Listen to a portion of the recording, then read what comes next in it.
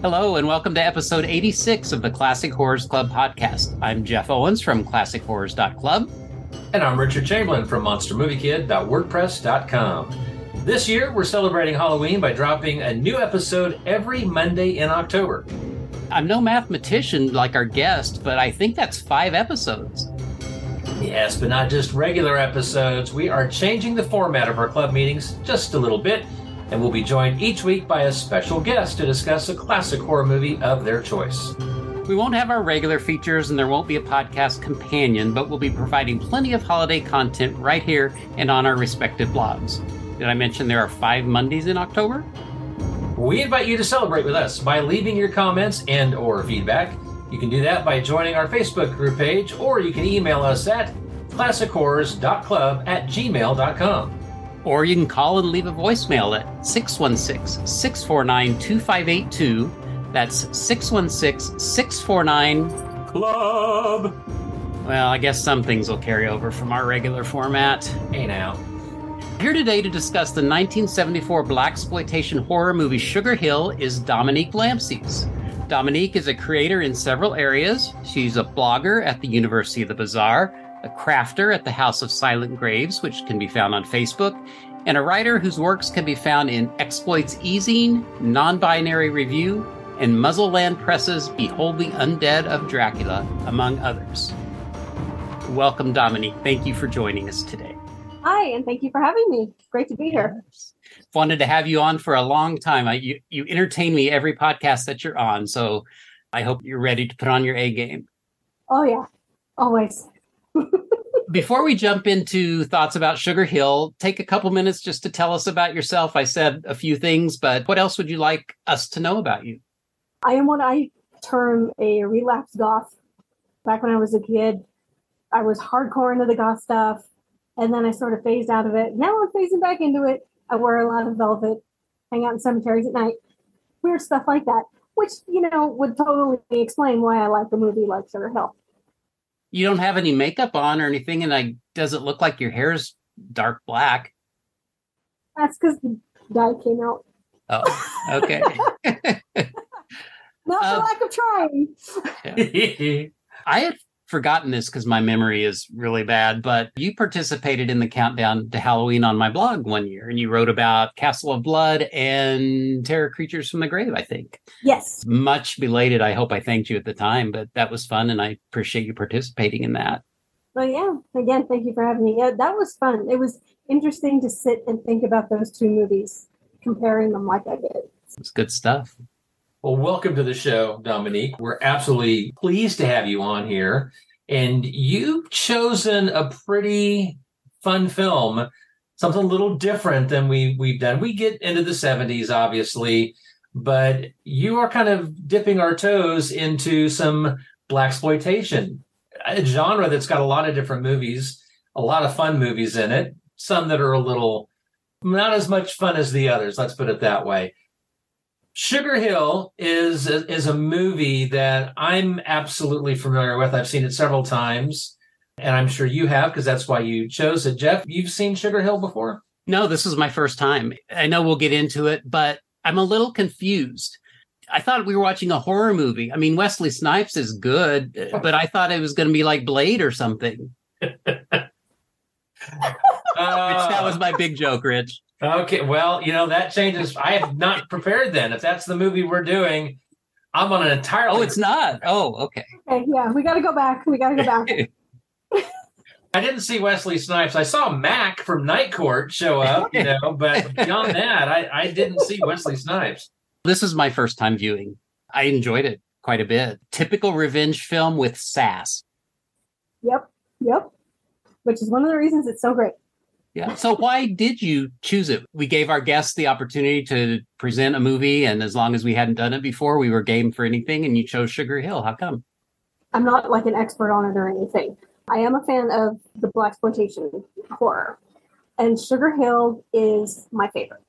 Sugar Hill, it's the heir to a bunch of legacies, is one of the reasons I like it so much, because it manages to be a zombie film that actually harkens back to zombie films from the 30s and turns that racism almost on its head. It is a revenge movie, kind of John Wick with a black lady and magic instead of guns. It's also from a female movie point of view. It's that lineage that we especially see in Mexican horror. It's not so prevalent here, but in Mexican horror, especially the woman who is cheated by a system and has to work outside the system, aka the supernatural, to get justice. And that is actually pretty common in a lot of cultures, not so much European ones, but it pops up in Asia a lot, and then in Mexico also. And it sort of has those fingerprints of all these different things in it. Also, it's a Robert Quarry movie. I'm going to talk about Robert Quarry any chance I get. Refresh me. What is your thing with Robert Quarry? I was aware of that, but I don't really know why. Just because he is who he is? So I'm one of these people who I like the underdog a lot. I think people know that from the way I talk about Ed Wood and such. I think he's a better actor than most people give him credit for. His range maybe wasn't all that good, but what he could do very well. Because I'm a goth, I lean vampire. He was a really hot vampire. He was a really hot vampire.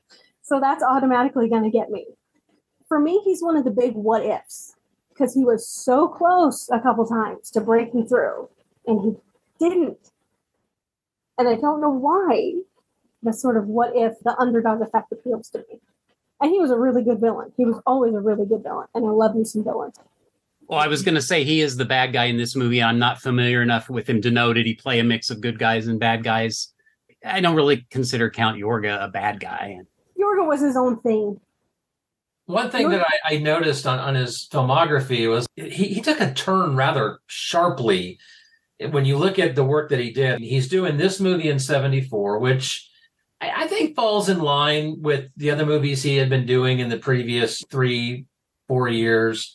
Besides the Count Yorga films, the Dr. Fives Rises Again, Death Master, Madhouse. But by 1975, he was doing guest appearances on The Lost Saucer and Far Out Space Nuts on Saturday morning TV. I watched both of those back in the day. They're serviceable, but that's a pretty sharp turn from being a headlining actor in, granted, B monster flicks, to all of a sudden popping up on Saturday morning TV, which was kind of reserved at that time. The live action Saturday morning TV shows were mostly either for young up and coming actors or Hollywood actors who had seen better days, not someone who had just been headlining films within the previous couple of years. What happened in between 1974 and 1975 that all of a sudden he was kind of on the outs? This was his last film at AIP. But if you kind of notice before that, it was all sort of small roles and stuff. He didn't actually really do anything big before this either. What is he known for? Just these types of roles? Or did he have a heyday? This was his heyday. Okay. This was his thing.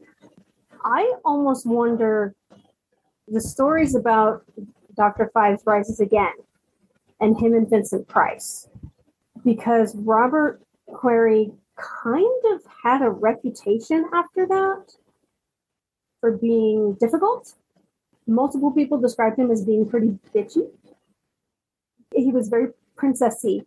He was very arrogant. But if you notice, those stories all seem to stem from Fives Rises Again.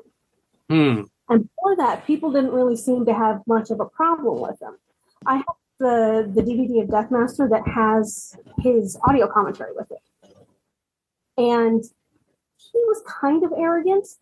And I think he was kind of the person who could push you the wrong way. He had his moments. He maybe wasn't the most pleasant person all the time. Also, apparently, one consistent is that he had a temper. When he flipped out, it was apparently pretty bad. But really, before Fives Rises Again, there wasn't really any stories that I know of him being precious on set. He could get over focus. And he butted heads with Vincent Price on that, didn't he? Well, yes, but it was largely AIP's fault. AIP manufactured a feud between them to fuel publicity for the film. They told Vincent Price that Robert Quarry was going to replace him. Yeah. He's going to be the next big thing in horror. We're going to put all our resources behind him, which makes it even funnier that they dumped him 2 films later. Vincent Price was very standoffish with him. And Robert Quarry, being who he was, probably pushed back quite a bit. But it was manufactured. Yeah, well, and Vincent Price was so well loved, you know, so many people. It's kind of like if you're hearing of a manufactured feud, even if you don't know that it's manufactured, Vincent Price feuding with Robert Quarry, everyone's going to choose Vincent Price. Exactly. Vincent Price, one of the easiest guys to get along. I've never heard anybody say anything bad about him. Yeah. Obviously, if there's a feud between the two, it must be Robert's fault, right? And it's kind of sad then. If AIP set him up like that, almost set him up for the fall. He was going to be the villain in that piece. Yeah, absolutely. And I read pieces of interviews with both Robert Quarry and Vincent Price from years later. And towards the end, they realized it. They realized they'd both been played. And they were both kind of like, well, how's he doing? Is he okay? I haven't heard from him on. And they're like trying to ask about each other without asking about each other. They came to regret it because I think they had a lot of similar tastes. They were actually quite similar in a lot of ways. They could have been friends, like really good friends. But because some company wanted publicity. If we look at the films that he did, they were of a particular style. And mid-70s, 73, 74, 75, we're getting Exorcist, we're getting Texas Chainsaw Massacre. Horror movies are changing. And all of a sudden, a lot of the movies that he was doing, kind of old-fashioned in a way. They're not the more violent and the more contemporary horror films that were starting to become all the rage. And I wonder if that also played a part in him. He's got a reputation. Well, he did those old horror movies. We're looking towards different people. I also get the feeling that he, like Vincent Price, didn't like where horror was going. Yeah. Because I also think, again, Death Master kind of pushed it for him. Because while it was so Yorga-esque, it was a little more on the modern funky side. And he didn't really seem to be feeling. Yeah, that's a trippy movie. They were trying things in that film. He does seem kind of the oddball at times in that. It's like you're thinking. He's not feeling it. He's not feeling it. He's not feeling it. How did you watch this movie for our discussion tonight? I actually watched it on Pluto TV. Okay. I'm in the middle of moving, so all my DVDs are packed away. Okay. How was the presentation? Because I watched it on Freevee, and it was excellent. It was crystal clear, and I swear I had a Blu-ray in. Yeah, Pluto's the same. It's really nice, really crisp. You're going to get hit with ads with Pluto. The ads are bad. Okay. How about you, Rich? I did not have this, so I sought it out. And on archive.org, there was a rip of the Blu-ray. Sometimes you just got to know how to find those things on archive.org. It's a B film from 74. It's going to look as good as it's going to look. It's not going to look as good as some other films. But I was actually really impressed with the presentation. It was better than I remember having seen. I think the last time I watched it was quite a few years ago now, and it was definitely not as good as the archive.org, which is probably the same thing that you guys have seen. It sounds like we all saw pretty good quality. Dominique, you mentioned you're a blaxploitation fan. There's subgenre of horror films that came out during this period. I listed them because I just had to see, and there's 9 or 10 of them. Have you seen any others? Where does Sugar Hill fit in among those? I've seen, of course, Blackula and Scream, Blackula Scream, which is number 2 and number 3 on my list. Okay. So, okay. The Blackula movie is the most Dark Shadows thing that's not actually Dark Shadows. People do not appreciate this enough. It is Dark Shadows with a Dracula character. It really is. I could go on about that for days. I also really like Scream, Blackula Scream because of its representation of voodoo, because it is a very real, authentic version of voodoo. I've been lucky enough to see Abby, which is the blaxploitation exorcist. Yeah, and its alternate name in the United States is the Blaxorcist. Yes. But that one has been actively suppressed. Oh, really? Because the producers of The Exorcist sued them. Yeah. It's really hard to find. Have you seen Ganja and Hess? Yes. I love that movie. That is sort of a ghost story, right? Well, it's a weird ghost vampire thing. Because I think in strict technical terms, it's supposed to be a vampire movie, but let's call it a dark spirituality movie is really what it is. Because it covers a lot of ground. It's also, of course, the great Dwayne Jones. Oh my God. Yeah, he's amazing in this movie. He is amazing in this movie. And the fact that he was actually willing to come back and be in a movie for this movie tells you something about the quality of it. Because he was just not really interested in movie acting after Night of the Living Dead. He was just kind of done. How about Dr. Black and Mr. Hyde, also known, I think, as Dr. Black and Mr. White? I haven't seen that one, and I had not heard that alternate title. I found that on DVD at a video store that was closing. Oddly, very recently, there was one holdout, and they had, man, how many years since video stores opened? They had Dr. Black and Mr. Hyde on DVD. I've seen that one. It's not up to a Blackula Sugar Hill level. You got to be in the right mood for it. I'm going to backpedal on Ganja and Hess. You guys really make me want to see it. Years ago, Vince Rotolo covered it on the B Movie Cast and did not enjoy it, as I recall. And so it's always kind of like I was interested until I heard his review, and I'm like, I don't know. I'm kind of in sync with a lot of other stuff Vince likes, so maybe I'll just hold that off in the back burner. But I remember when you mentioned that, Jeff, that you really enjoyed it. It makes me want to go seek it out. Yeah, you should. It's the kind of movie you have to be in a certain mindset. You have to be willing to sit down and just open your head and let it flow through you. Not a movie you can just sit and watch expecting something from it. Just let it happen. And then you'll enjoy it. I agree. I can remember exactly when and where I was when I watched that. And I was in a very relaxed, kind of laid back, just letting it swim over me. Yeah. How about Blackenstein? That one is awful. I haven't seen that one. That one. My last one is JD's Revenge, which I've seen as well. That's all right. I actually had big problems with JD's Revenge. Being a woman watching that movie is a very different experience than being a guy watching that movie. It was horribly misogynist. It was disgusting. I did not like that movie at all. I'm sorry. Bring it up. No. As a female horror fan, these are the things you deal with. Yeah, no, that's interesting perspective. Do we need to say much about the plot? Rich or Dominique, do you want to give a synopsis? Tell us, what is this movie about? It's John Wick with a black lady and magic instead of guns. It's a revenge. No dog. And no dog, yeah. It's about a woman. She's a successful photographer. Her boyfriend owns a club. I think the movie is supposed to be set in Louisiana somewhere.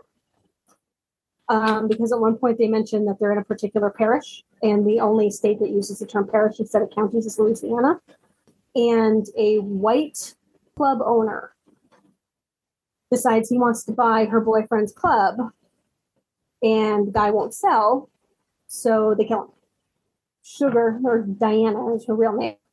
She's black, a black person who got killed. She rightly determines nothing's going to happen, so she takes things into her own hands, and she goes to a nebulous relation. I'm actually not entirely sure how the voodoo priestess is related to her, but apparently she is. And they call upon Baron Samedi, voodoo law of dead, to help them, who brings back a bunch of zombies, and then the fun begins.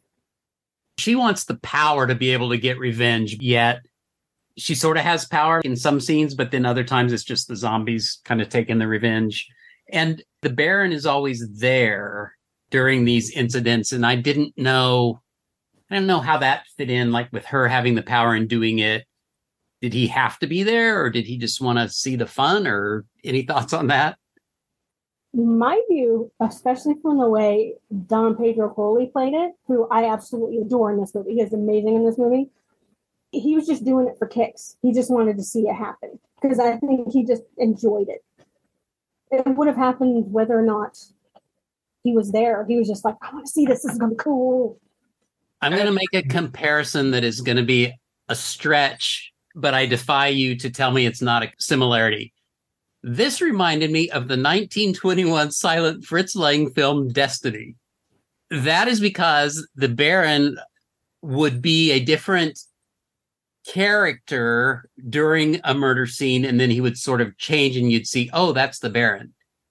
And in Destiny, the young couple in 3 flashbacks, or I don't even know if they're flashbacks, but 3 scenes, Death was always there, but you didn't know he was there. He was always a gardener or somebody else. And then when the fate would come to one of the doomed lovers, you found out that it's Death. So I think Death and the Baron, their roles in the movies are very similar. Yeah. Okay. I'll give it to you. I hadn't thought of that, but I'll give it to you. Yeah. I don't think it's that far a stretch. Rich, what do you think? No, that sounds... I agree with that. I'm thinking some of the scenes where he's there, like in the massage parlor, right? He's there in the shadows. He's watching. He's not even really directing traffic, so to speak. He's a presence. And what a presence.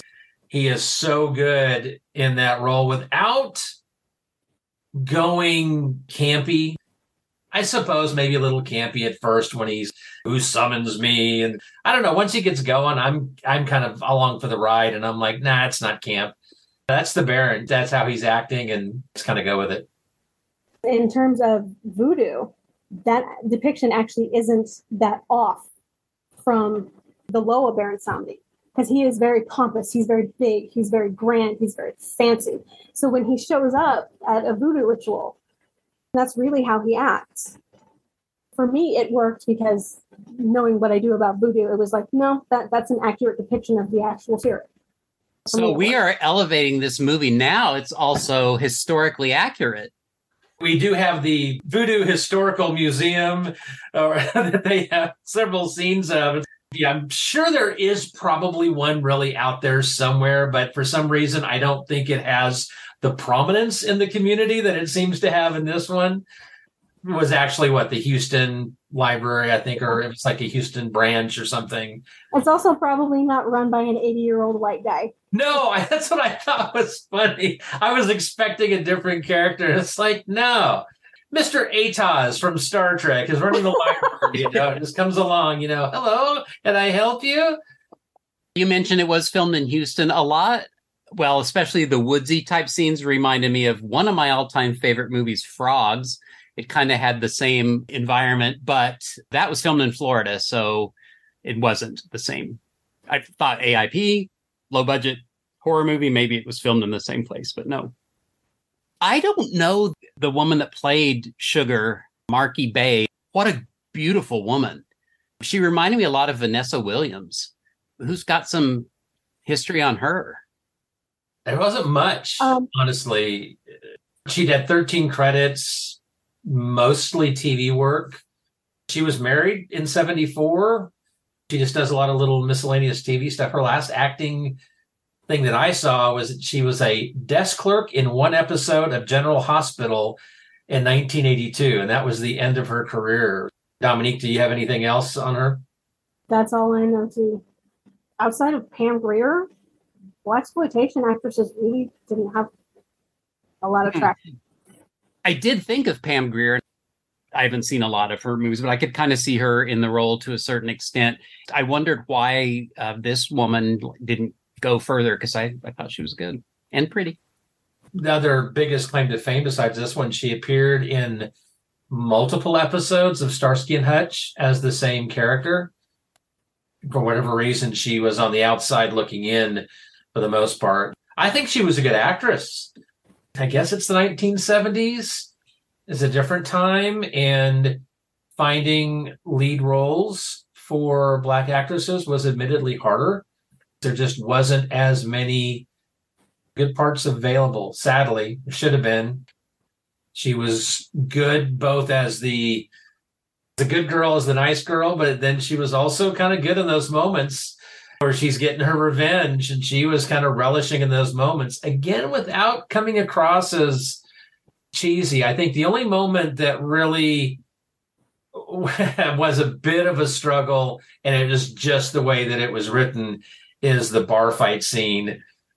Cat fight. Yeah, the cat fight. Not the most believable, unfortunately. Not choreographed well.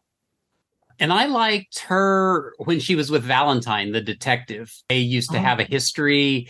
I thought he was a very appealing actor. I liked him, and I think he went on to do some stuff. Richard, you can probably tell us, Richard Lawson. He's still around doing stuff. And he was in Screen Black Little Screen, too.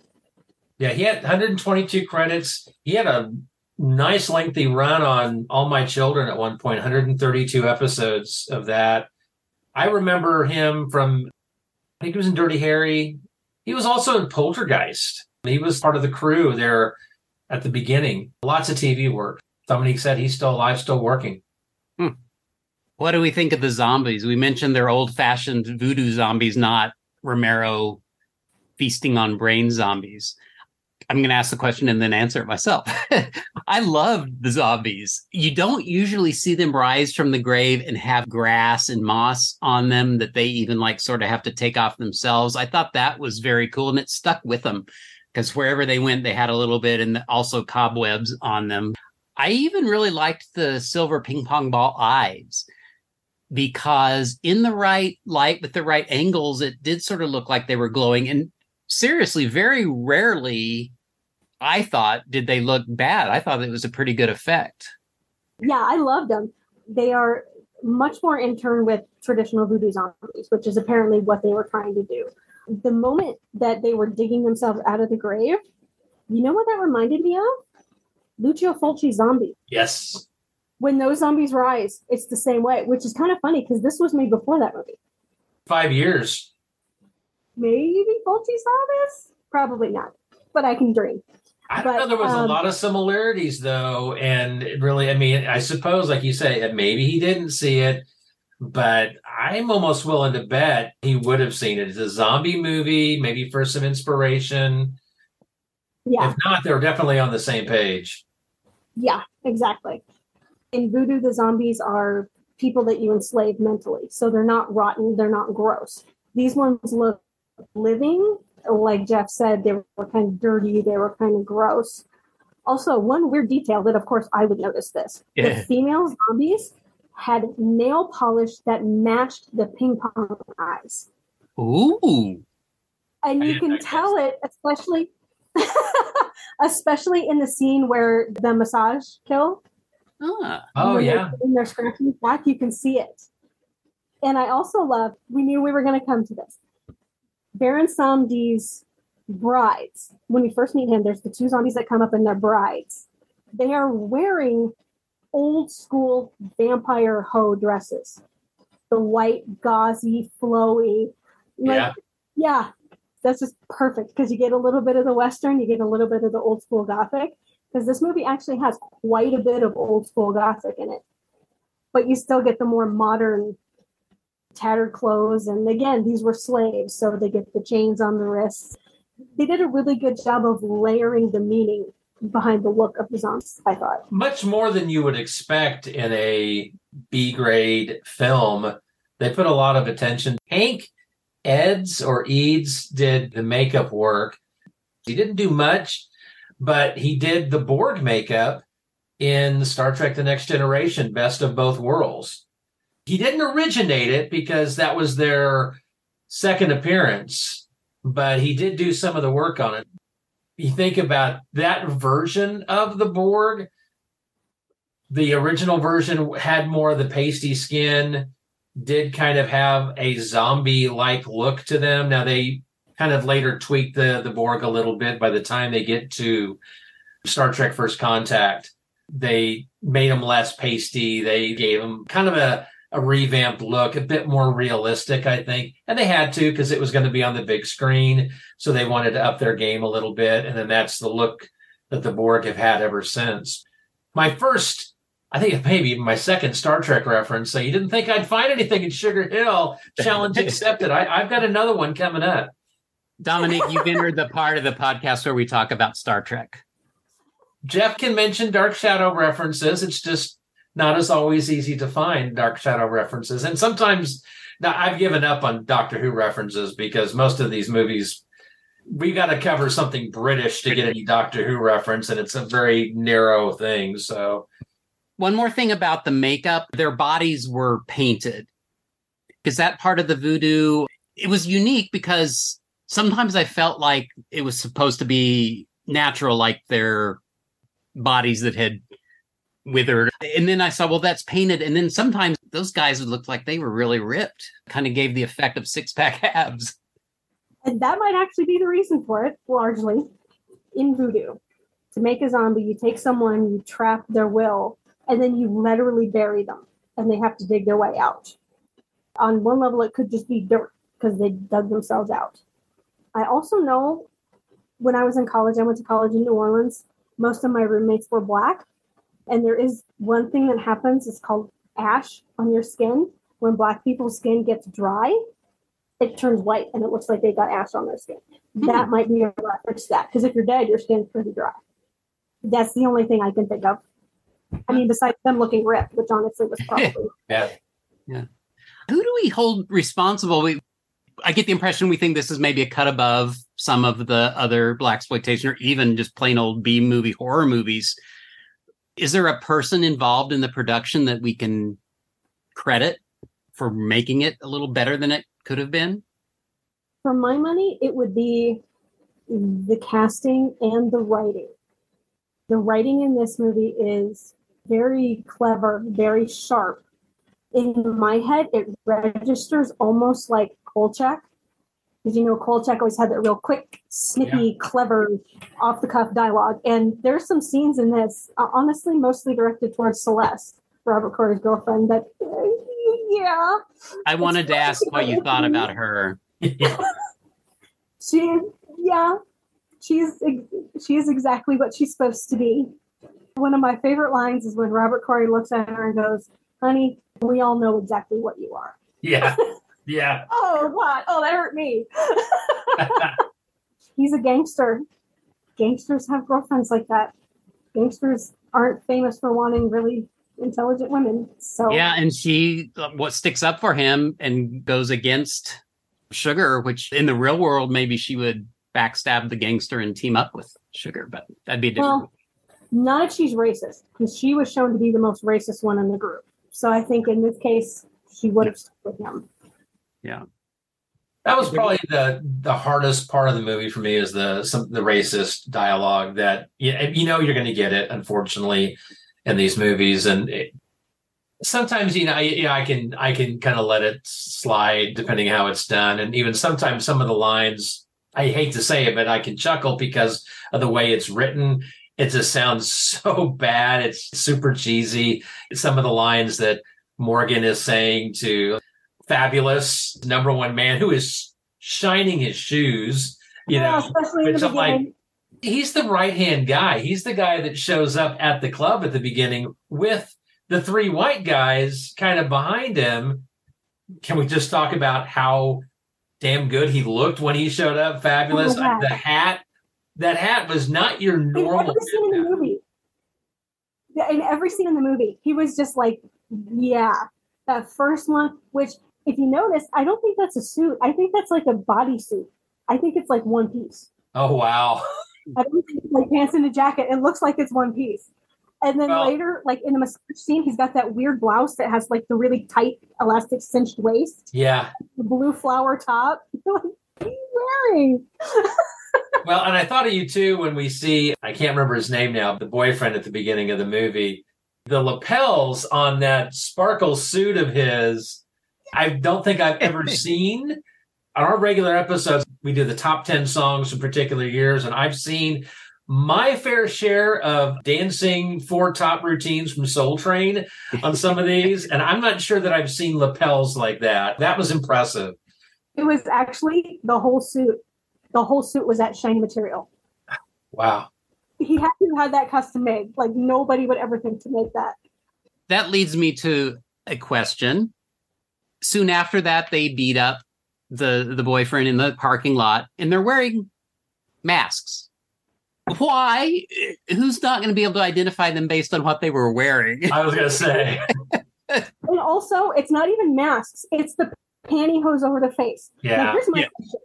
Has that ever worked? Ever in the history of ever? And the one thing I noted about that fight, I noted this when I did the blog back in 2013, and I immediately picked up on it again. I feel like at times, almost like as a rehearsal scene that they just decided to keep. When they're kicking him, they're barely tapping the feet. You can hear the shoe just kind of hitting the suit. Are you trying to hurt him? But he's dead, right? And then they kill him. And I'm like, did he die of boredom from the fight? Because it didn't look like he was beat up that bad. I mean, he got the one hit. They got out the little club and beat him. The rest of the time, he should have been able to take at least half those guys out. But then he's dead. Sugar comes out. Because she was really good in a lot of other scenes. I think besides the bar fight scene, that was probably her worst scene when she's like, they killed her man. And you should have done a retake on that scene. I felt like she could have done it better, but that whole scene just seemed like it felt tacked on. Like they should have done a reshoot of that because it wasn't as convincing as some of the other scenes in the movie, at least not for me. Well, this was AIP. Maybe they didn't have the money. It might have been, towards the end of the budget. It's like, all right, we got $49.32. We've got 5 minutes left and go. And we can't screw up this suit. This suit is too expensive. We can't mess it up. It's rented from Soul Train. They need it back in an hour.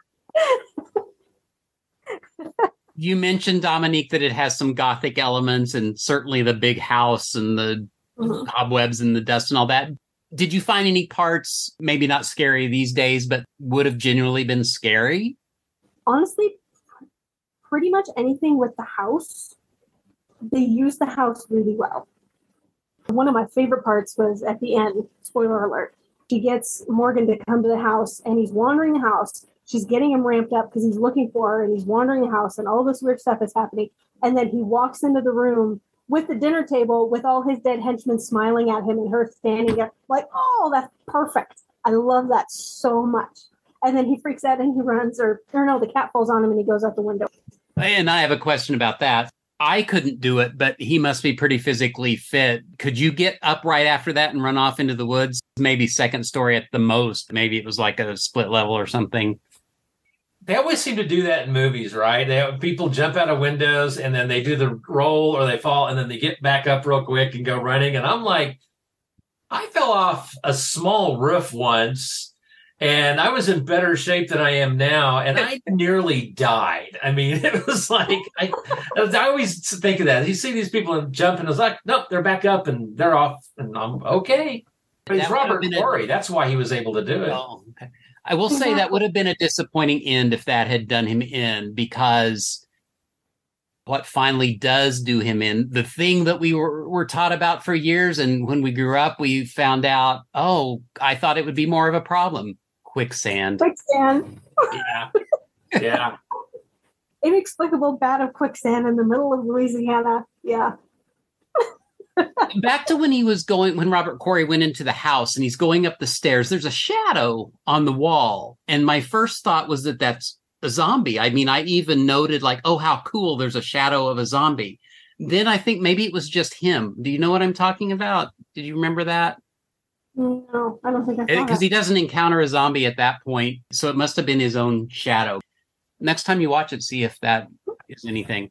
Maybe it's one of the crew got caught in the light. That could be too. What else are we missing, Dominique? What else do we need to point out with Sugar Hill? One of the reasons I like the writing of this movie so much is because if you look at the kills, they layer a lot of meaning onto them. Take the first kill. When we talk about the racism in this movie and the language and everything that kind of makes us uncomfortable, I think it was put in there for a reason, because essentially the target, and this is one of the reasons why I think it's really good that voodoo was used in this movie. The target isn't necessarily a white gangster. The target is essentially institutional racism. So the first kill, we've got a dock boss who is corrupt as all get out. He's making people pay to get jobs so they can live.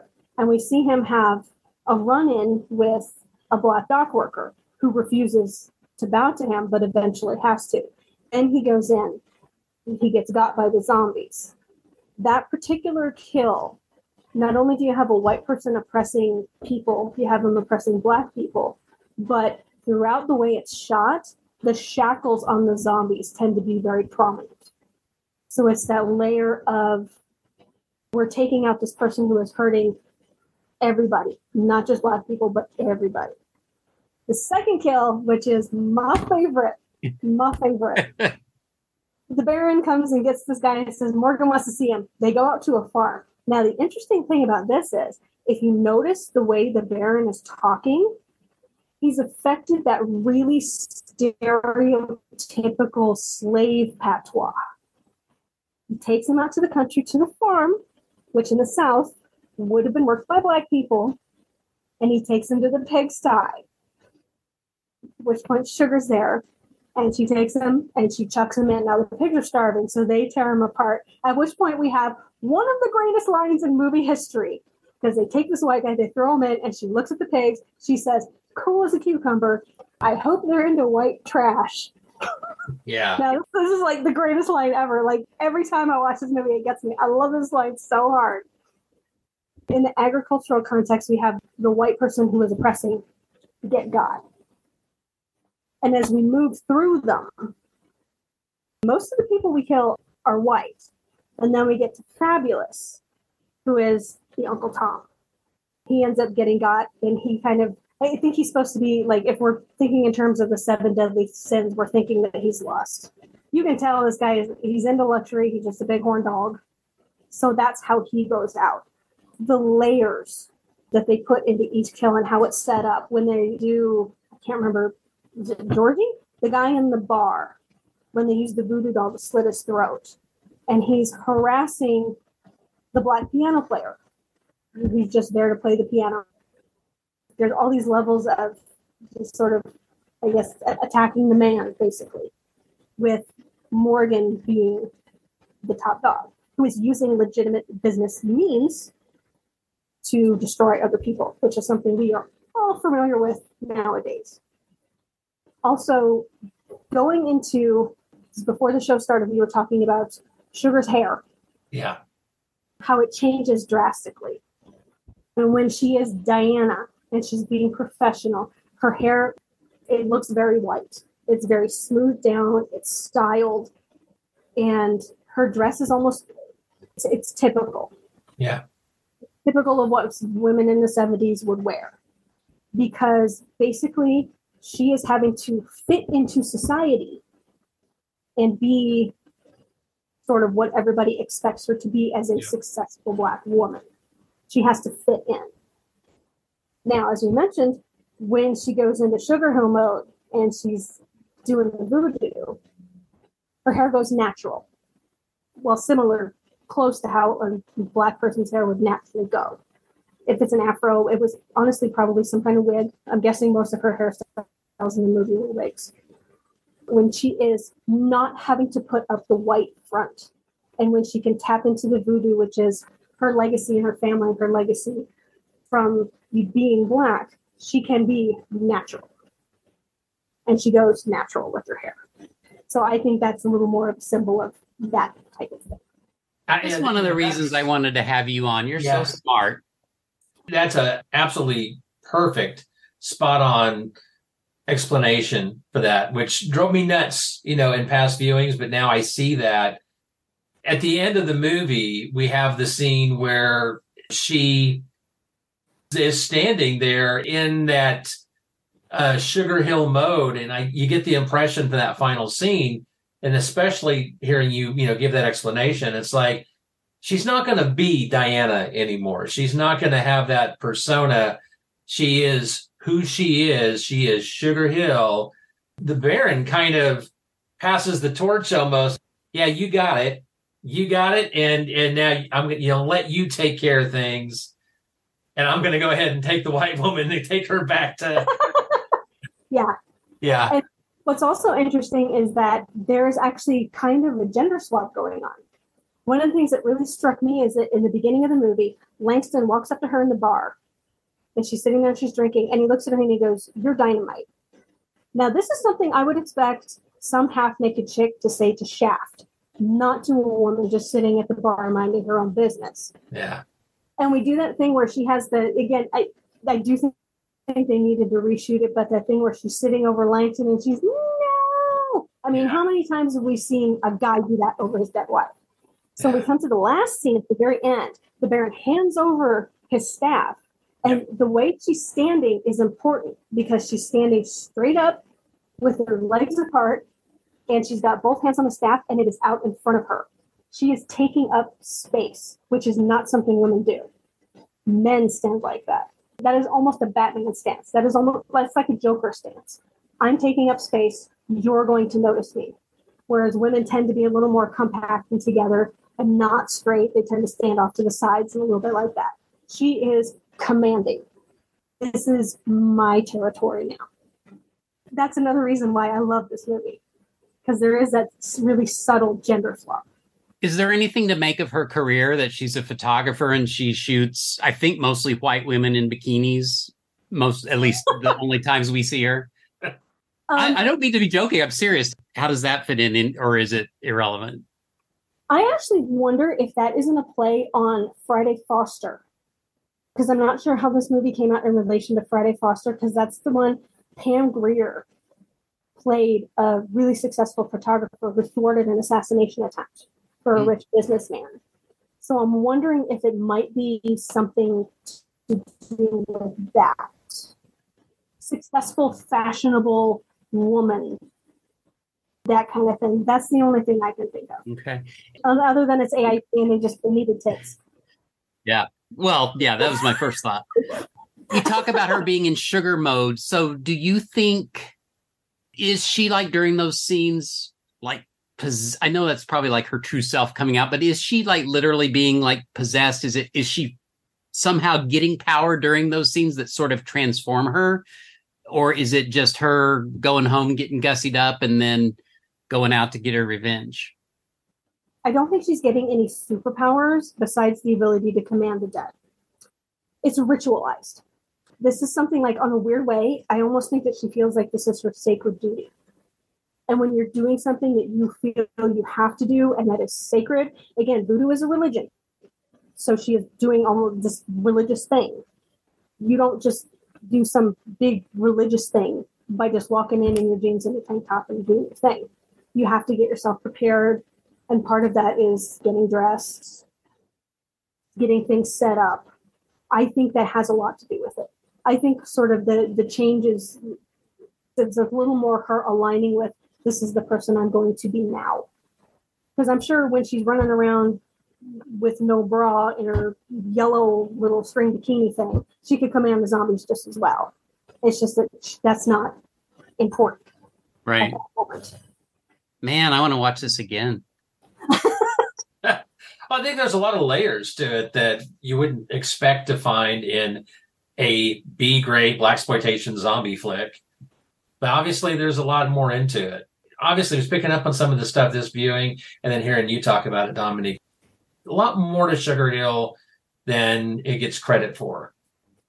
Sometimes we just enjoy the films for what they are. But it's kind of fun when you get one of these films and it's like, nah, there's more going on here. There's some subtext. There's some thought more than just, let's get the gang together and make a zombie flick. You said the writing, it definitely played a big part. It's interesting because the writing was by Tim Kelly and Don Pedro. Colley did some uncredited dialogue. Tim Kelly didn't do much. 8 credits to his name. I mean, Cry the Banshee is about the only other film of prominence that I saw that he did. Directed by Paul Maslansky, who's got some horror cred. Yeah, all the Police Academy movies. Well, yeah, that's the thing. He's not an A-list actor. He's doing Castle of the Living Dead, She Beast, Race with the Devil, Damnation Alley. Fun movies, don't get me wrong, but not A-list. And then Police Academy started off being a B-grade comedy, and I think by the end of that series is a Z-grade comedy. I'm going to say the credit maybe goes to Tim. Maybe there's more to Tim than meets the eye, and he just didn't get the opportunity. Well, wasn't because I thought he directed, was it The Return to Oz? Wasn't that really screwed up one that everybody talks about? Mm-hmm. So, yeah, I haven't seen that one. I'm not a big fan of Oz movies, but I remember hearing people talk about one of the Oz movies in the 80s that was like massively screwed up and scarred all these people in childhood. Yeah. For years, you think Judy Garland, she went to Oz, she came back, she had a party with all the ranch hands. No, she was getting shock therapy. And honestly, with so many horror movies, right, you wonder, I want to know what the next 10 minutes after the horror movie is, because there's always the one victim, and they're screwed up for life. They've seen their friends disemboweled. They've been chased with a maniac in a hockey mask carrying a chainsaw. They're gone. They're done. They're eating lime jello through a straw the rest of their life, and happy acres. You don't see that in the extra 10 minutes. Always those things. What happens beyond? I'll use that as a segue to return one more time to Sugar in her sugar mode. So at the end, you said, Dominique, that's who she's going to be now. We haven't even talked about Mama, that was the voodoo priestess, I guess. She's old, she's weary, she doesn't know if she can do it, but she does. So the very end, not sure if it's even the last line, Sugar says, "It's over, Mama, you can rest now." So do you think Sugar's taking over? Do you think she's going to be that person now? Yeah. I think Sugar is the priestess now. She's taking the mantle and we're going forward. Because at this point, you really can't say no. Yeah. Can't say no. Especially because in voodoo, it's all about your relationship with the Loa and the spirits. And she's got a great relationship with the Baron now. And you really can't top that. Yeah, Mama Maitresse can just retire. There's a potential for a sequel. If we can get a hold of Marky Bay and say, would you like to come to acting? We can make Mama Sugar or like Mama Hill. Is there? Rich, we don't usually talk about the producer, but I'm looking through his credits right now, and I wonder if we can credit him. He did some really good stuff later in his career. No. Elliot Schick. He was, there's some B stuff. Oh my gosh, he was production manager on Dillinger. That was shot in Enid, Oklahoma, my hometown. Deer Hunter, executive in charge of production. Sounds impressive. I don't know if what that really means. Island of Dr. Moreau, we've talked about that. Production supervisor, Future World production supervisor. A lot of at least legit Hollywood movies. Maybe he had sort of the vision. The producer sometimes is just on the outside looking in. Sometimes the producer has much more hands-on during the production. Not knowing what his level of involvement was, it's absolutely a possibility. Rich, any cast or crew that we haven't talked about? I've got a few. We mentioned Don Pedro Colley. I looked at his credits, and he's got a couple of big things. He did THX 1138, which is a film I've never seen. I want to see it. He did some TV work, but he played in Beneath the Planet of the Apes. And you know what he's credited as in that? He was credited as Negro. They couldn't even give the guy a name, Mutant Number 22. That just kind of made me sad when I saw that, because I was like, nah, he's a better actor than that. He deserved something. We talked a little bit about Celeste. Lots of TV work for Betty Ann Reese, and she was in Deathmaster. We talked about Richard Lawson. Zara Cully, who played Mama Matrice, did a night gallery, but she's best known for 85 episodes as Mama Jefferson in The Jeffersons. Anybody who grew up in the 70s and 80s, I think all three of us have probably watched our fair share of The Jeffersons at one point. Charles Robinson played Fabulous, best known for playing in 180 episodes as Mac Robinson in the original Night Court. And going to a deeper dive, but it gets me another Star Trek connection, so by God, I'm going to do it. Tony Brubaker played the head zombie. Now, he was a stuntman, and he's actually been in some movies we've talked about. He was in Conquest on the Planet of the Apes. He was also in Earthquake and the Towering Inferno, which we've covered on the show here before. He was a saloon brawler in Westworld.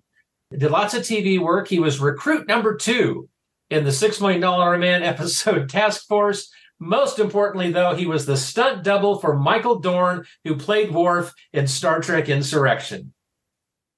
That doesn't count because he was uncredited for this movie. It doesn't matter. He's in it. Other than that, that's all I've got on the cast. I think we pretty much covered the rest of them. The only thing I have, we did mention it and it's minor, but for whatever reason, and probably making it more descriptive, when this was on TV, it was given the name The Zombies of Sugar Hill, which I guess was just for marketing purposes. That sounds like the place they came from. I know, yeah. It sounds like some sort of evening soap opera, like after Falcon Crest, watch The Zombies of Sugar Hill. Yes. I bet Don Pedro Colley's contribution to the script, I bet he ad-libbed quite a bit. What do you think? Oh, I absolutely think he did. Yeah. They just kind of let him run with it, and he got into character and had a field day with it, and it paid off. Absolutely. Mm-hmm. Dominique, I'm thrilled that you recommended this movie. I would have got to it sometime because it's fairly well received. I've been recommended over the years. Thank you very much. And thanks for bringing your insight to it. Yeah, thank you. This movie, I think we all agree is... Do we all give it a recommendation? Oh, yeah. No, I don't. I liked it, but I can't recommend you see it.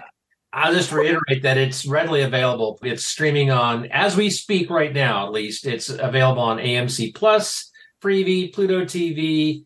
If you want to rent it or purchase it, you can. I don't know why you would if it's on the others, but you can get it on Voodoo. As I said, look for the Blu-ray rip on archive.org. Not saying that's legal, but it's out there. The Blu-ray is also available from Kino Lorber, selling for about $20 on Amazon. No excuse to not see this one.